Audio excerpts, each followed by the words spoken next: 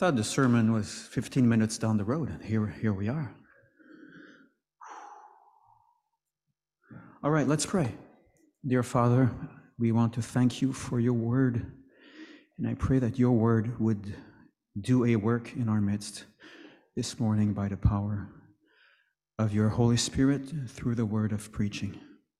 Amen. I want to apologize. I'm going to be a little bit note-tied today, but I also want to thank you so much for attending today, because some of you must have known I'd be talking about evangelism, and here you are anyways. I say this because evangelism makes a lot of people uncomfortable. But if that's the case for you, here's the good news. There is hope. Would you believe I was actually very excited about speaking on this topic today? I was jumping up and down. And that's quite a change. If you know me, from 30, 40 years ago, big change. Back then, my mode of evangelism was something we call pay and pray, which means stay anonymous, pay loads of money to the church so the church can broadcast the gospel in print, TV, airwaves, and then pray that people would hear and be convicted. Now, fast forward to 2023, and I'm holding a Christian discipleship course in my own home. How's that for a change of approach? But for me to reach that place, my understanding of evangelism had to undergo a pretty serious makeover. So I propose to share a bit of my personal journey with you in case you can relate to some of it. And it'll be in a succession of scenes, and we start with scene number 1. I started, like most people, learning about something called the Great Commission. In the Gospel of Matthew, it goes like this. Jesus said to the apostles, "Go therefore and make disciples of all nations, baptizing them in the name of the Father and of the Son and of the Holy Spirit, teaching them to observe all that I have commanded you." These were the last words of Jesus before he was taken away. The words, in a sense, the words that would still be ringing in our ears if we had heard them directly from him. Could these have been Jesus' most important words? At this point, the skeptic jumps up. Whoa. Time out. Jesus was talking to the apostles, wasn't it? Wasn't he? So the Great Commission was not given to every Christian, was it? Fair enough, but there is a major catch. Because you see, the Great Commission itself is one of the commands that Jesus gave to his disciples. So if the apostles were to teach the disciples to observe all the commands that Jesus had commanded them, well, then they also had to teach the disciples to observe the command to make disciples of all nations. And there is no getting around it. You see what I mean? We're not apostles. Many of us are disciples of Jesus. So we're supposed to have been taught to observe everything that Jesus told the apostles to do, including the command to make disciples and to baptize them and to teach them. Which brings us to scene number 2. At some point, I was introduced to a new concept, new to me anyways, personal evangelism. What that was supposed to be was one-on-one evangelism. In other words, evangelisms that you actually do yourself. Instead of asking your church organization to do it for you in exchange for money and hopefully some prayers. Well, surely that was the kind of evangelism that Jesus was talking about. That's where I started to have some misgivings. Some Christians that I know and that you know, they say, well, Jesus said to do it, and that's good enough for me. Thank you very much. But I wasn't like that. I always had to ask why. Because some things about evangelism did not make sense to me. And furthermore, to be perfectly honest, I feared that my introverted personality would be completely unsuited to the task and would bring me great embarrassment. And you know what? Maybe that was the root reason behind all the other reasons. So But maybe I could have had a more constructive approach to the whole thing. I should have taken a page from the book of the Christian astrophysicist Hugh Ross. Do you know him? I found out not long ago that Hugh Ross was on the autism spectrum. So there's a man who had to overcome some pretty serious obstacles to become the renowned evangelist that he is today. I saw an interview on the web where he said, "It's a miracle I'm married." And the host asked him, "Well, what was it about you that interested your wife?" And he answered, "I think it was my commitment to Scripture and Christianity and evangelism. She saw in me a passion to see people come to Christ. She also saw that I was willing to be coached on how to socially interact with people so they could come to Christ." And that's something that's encouraging. Everybody I know who's on the spectrum, who's high functioning, can gain the social skills if they're willing to work on it. And it's going to take years, it's going to take decades. It's taken me decades. But if you're willing to work on it, it can happen. When I became a Christian, I realized I'm going to have to engage people because my role as a Christian is to bring people who don't know him to faith in Christ. Then the host asked Hugh Ross again, "Does the message of Christ have an added dimension to it for someone who's on the spectrum, the autism spectrum?" To this, Hugh Ross answered, "It does, in the sense that I think it gives you the grace and the humility to be helped by neurotypical people." What happened to me when I became a Christian is I realized I had to be an evangelist. And to be an evangelist, I had to develop better social skills. And it was my wife that really helped me to develop those skills so that I could be more effective. I saw it as a command. I realized the message here is redemption and evangelism.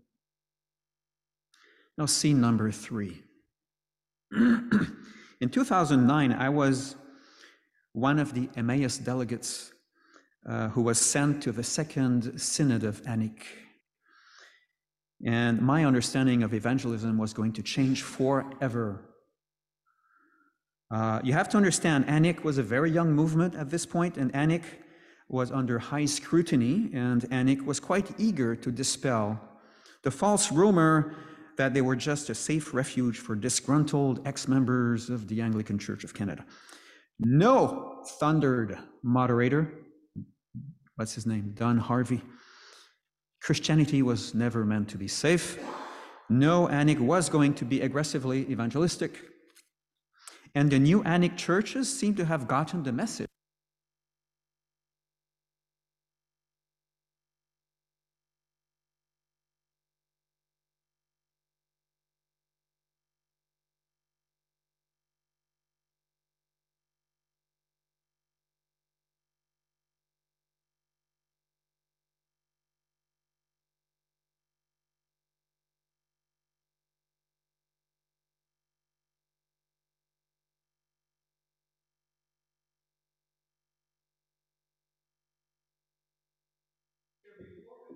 Evangelistic work of the church members and the ways that God opened closed doors and allowed people to be touched by the gospel. In fact, I gave the presentation for Emmaus after all the others, and I was struck by the fact that we didn't have anything special to report on the evangelistic front, but all those other churches had begun to pound and pound the following facts into my slow-to-understand brain. And those were the facts that were pounded into my brain. First of all, number 1, the real work of evangelism is done by God.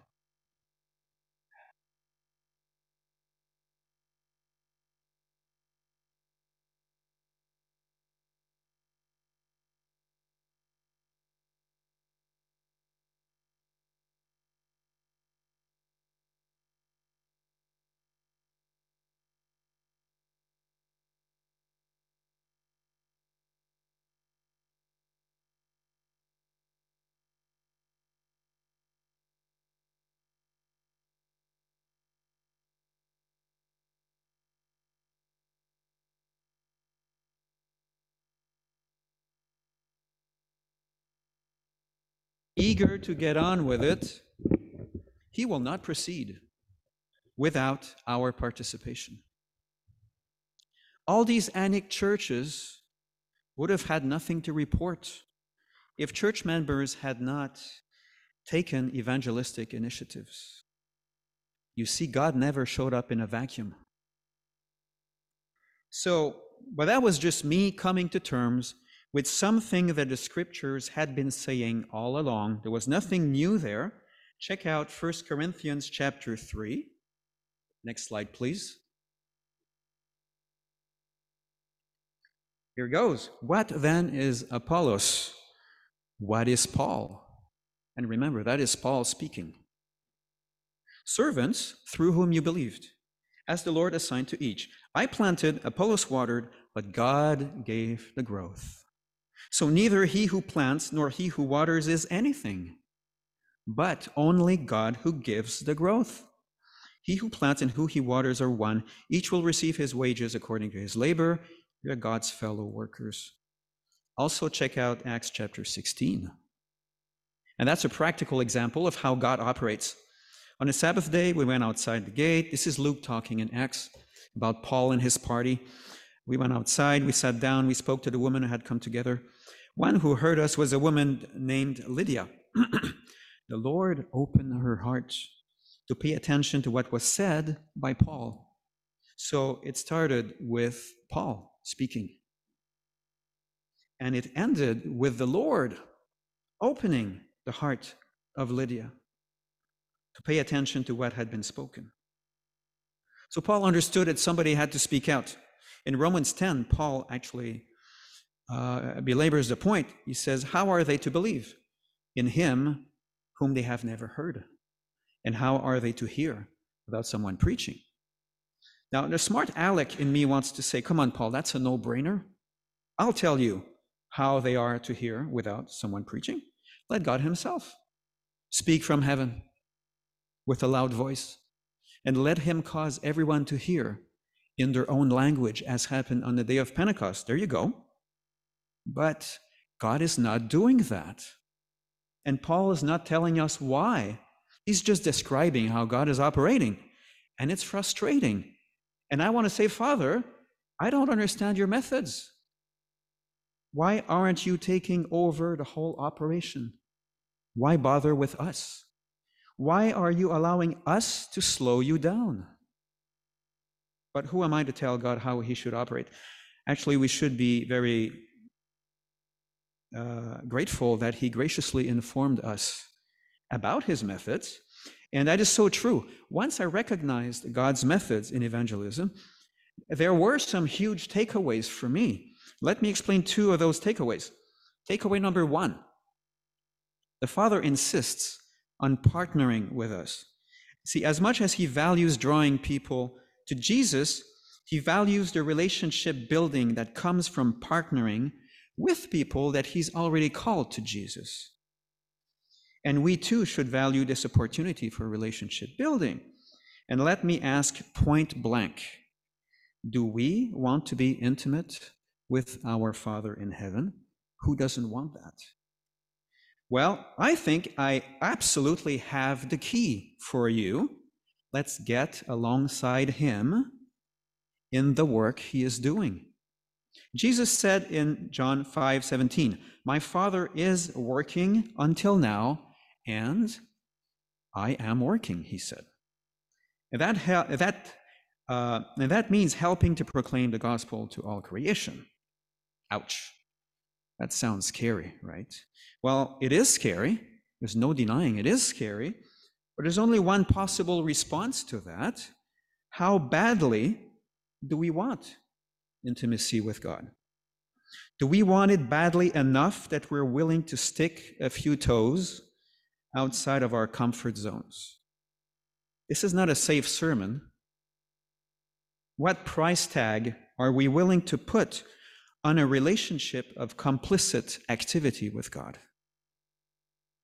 Some years ago, my wife José was looking into a course on evangelism. It was called Experiencing God from Barnaby Ministries. And at the time, I blasted the course. There were some things I didn't like in it, but I think I was majoring on the minors and probably minoring on the majors. As I look back on things, I find myself agreeing 100% with the basic premise of the course, which is this: if we want to have an experience of God, an experience that will allow us to see what he does, and in seeing what he does will allow us to see who he is and what he's like, well, then we must share in his saving activity. Here's a bold question. Can we compel God, so to speak, to come out of hiding and do something for us so we can see what he's like? And the answer is yes, we absolutely can. I'm being a little provocative here, but yes, we can. If we come out of our own hiding places and we get busy with the work of evangelism, you can be sure that God's going to sit up and take notice. And he's going to show up because we will be expressing the very heart of God. We will be aligning ourselves, our words, our hands, our feet with God's overriding purpose for all creation.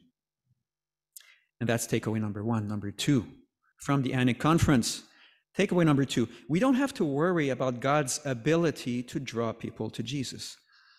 And that I find so liberating. That just unleashed something in me. It's an important point because the task of reaching people for Christ can seem so hopeless. Think about it. Generation X is completely illiterate as far as the Bible is concerned, and the little they may have heard about Christianity consists of slurs from the mainstream media. The whole of North America seems to be sinking into some kind of neo-paganism, and when we stop to look at ourselves, well, we get even more discouraged. We are untrained, ineloquent, note-tied, unknowledgeable, and we're all too aware of our personal flaws and limitations. How do we even stand a chance? Moses was sent to the arrogant Pharaoh of Egypt. He was also sent to a nation of slaves, all of them uneducated and cynical. And Moses said, I am slow of speech and of tongue. Oh, my Lord, please send somebody else. And do you know what healed me of my pessimism? Jose showed me a website called One for Israel, which contains many testimonies of faith from Jews who discovered Jesus. They call Jesus Yeshua. And it's fascinating because you wonder, what could be trickier than to bring a Jew to faith in Christ? You start listening to one of the stories, and you think, oh boy, here's a lost cause if I ever saw one. And then you keep listening. And when it's over, you think, well, how about it? God found a way to get through to that person. People are so incredibly different from each other. And that's when you realize it's not so much a matter of what words the person has heard. Yes, God will use the words, but he uses them in ways that we could never have foreseen or imagined, as he works a unique path in the person's journey to faith. So I urge you to check out some personal testimonies of faith on the web. It almost changed my life.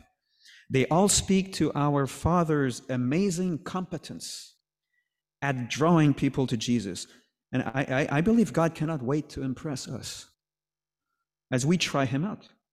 God is the one who causes flowers to bloom in the desert. He reveals himself as the God of the impossible again and again in scriptures. And that being said, the quality of our efforts is not unimportant. And if our hearts are in the right place, we're going to be like Hugh Ross, the astrophysicist. We're going to work to improve. But ultimately, God doesn't look at our competence as much as he looks at our hearts. He knows our frame, and he can even take our lemons and turn them into lemonade. That brings us to C number 4. The gospel never made as much inroads as it did during the great Christian revivals of the past centuries in the UK and the US. One day, I found out, again through Jose, thank you so much, Jose, I found out what lay behind the great revivals. That was great movements of repentance and great movements of prayer. And as I've explained before, we're talking extraordinary prayer, united prayer, persistent prayer. And I think that fits perfectly with today's scripture, reading from John 15. And let's dissect the passage a little bit. We're there already. In verse 8, Jesus said, "By this my Father is glorified, that you bear much fruit, and so prove to be my disciples." So conclusion, bearing fruit is a big deal. It's the proof that we are Jesus' disciples. But what kind of fruit are we talking about? We have to keep reading. In verse 5, Jesus said, "Whoever abides in me and I in him, he it is that bears much fruit, for apart from me you can do nothing." Conclusion, the fruit that we are talking about is the fruit that we cannot bear apart from Jesus. In John 14:10, Jesus said, the Father who dwells in me does his works. And just as Jesus could do his Father's works, because his Father was dwelling in him, we in turn are invited to do Jesus' works, which are the Father's works, by dwelling in Jesus and he in us. But what does it mean to abide in Jesus? There's always one more question, right? Keep reading verses 9 and 10. Jesus said, "Abide in my love. If you keep my commandments, you will abide in my love." Conclusion, we abide in Jesus when we observe all that he has commanded us, including the command to make disciples of all nations. And this involves repentance, because none of us ever started out obeying the commandments of Jesus.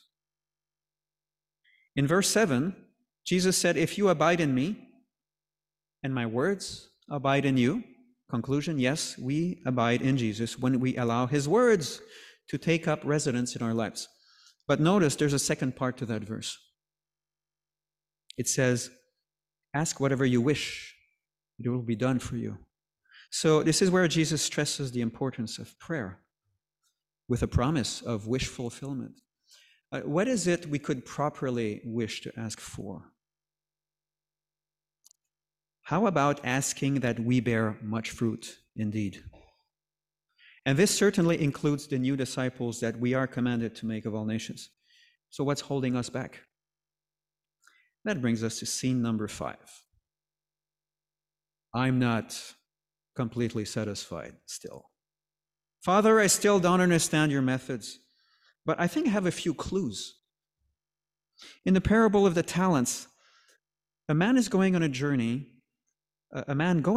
called his servants and entrusted to them his property.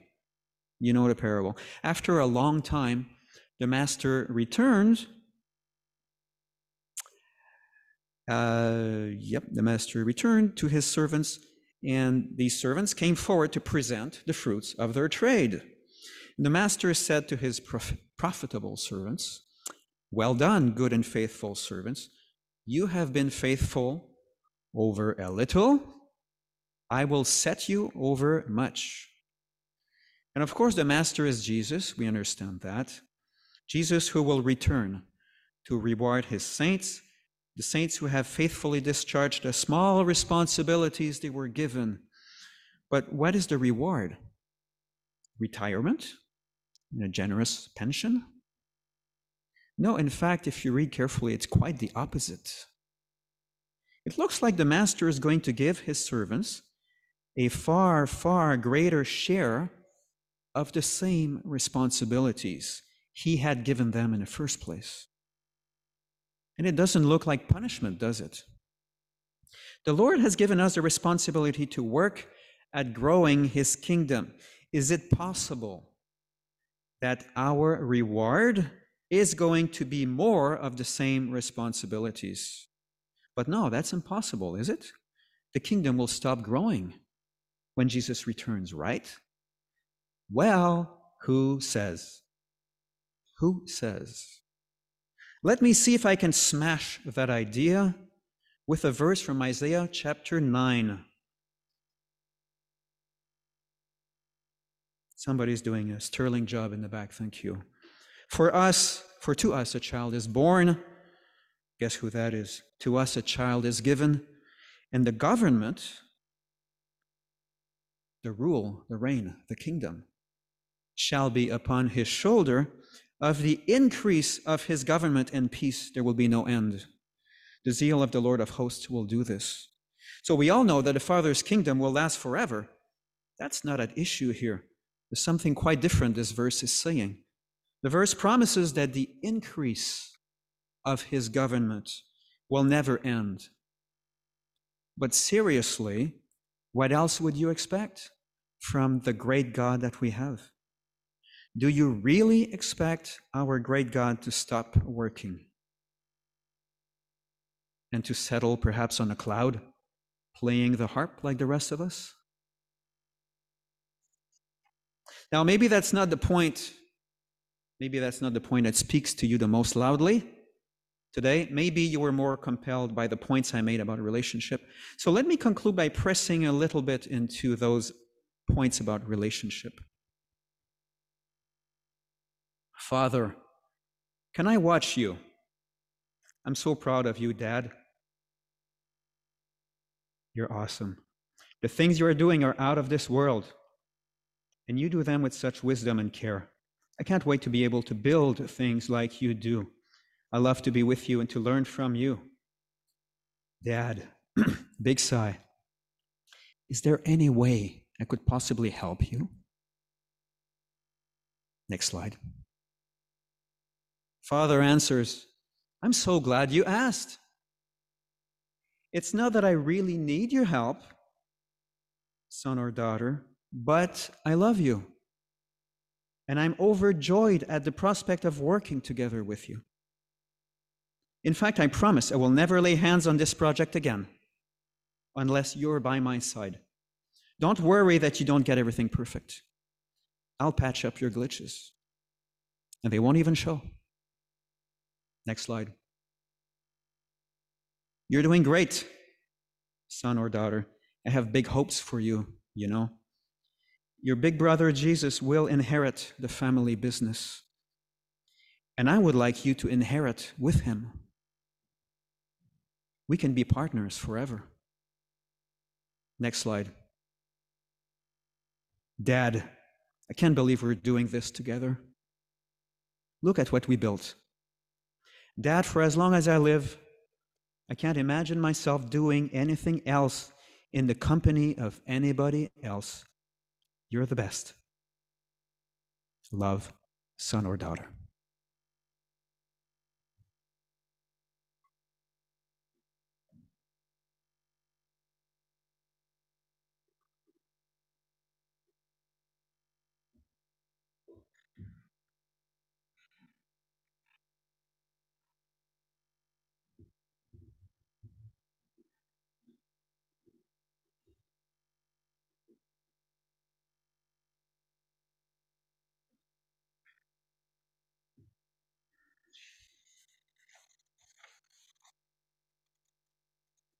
Dear Lord, we thank you.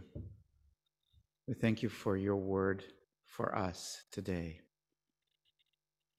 We thank you, Lord, for bringing us this balance in our life where, as Christians who, as your followers, we worship you and we grow in you, and at the same time we share that which we have received with others. Thank you for this reminder, the thorough and broad reminder about evangelism in our lives. Ensure, Lord, that we would never feel afraid or ashamed of it. And above all, pray, Lord, that you will speak to each one of us to sense, to understand from you, to hear from you what each person's specific role is in this world task of evangelism and where our place is. We commit this to you and we look forward to the fruit in our own hearts and our own lives, which will come out of this. In Jesus' name, amen.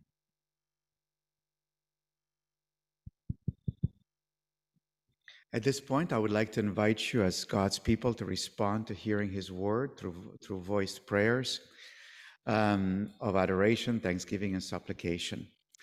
If you would like to pray during this time, unmute your microphone if you're on Zoom and turn your camera. Well, you don't need to do that, but unmute your microphone and pray, and then turn the microphone off. You can also use the chat function to request prayer, and hopefully somebody will check on the Zoom if anybody is putting any chat prayers.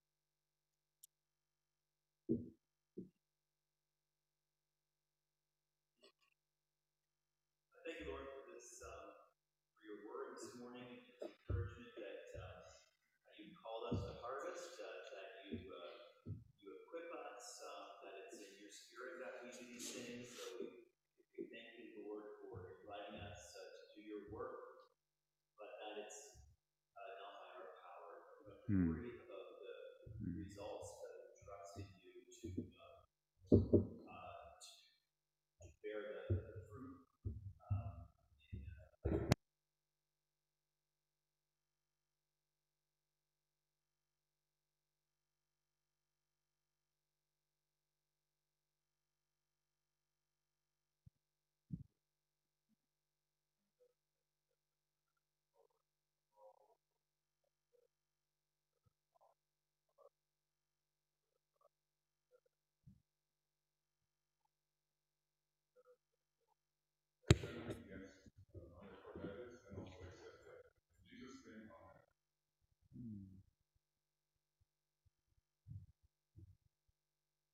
Thank you, Heavenly Father, for the reminder that you want us to partner with you, but that you can't do it without us, and will eventually. So it takes a lot of the pressure off doing things correctly. Remind us that you want us to partner.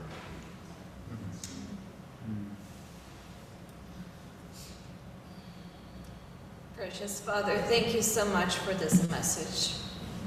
Sometimes we're like kids who choose to play games rather than work with a precious, loving Father that loves us and calls us to partner with Him and work together in love. Lord, help us to come to you. Help us to respond to you. Help us to work with you. We pray this in Jesus' name.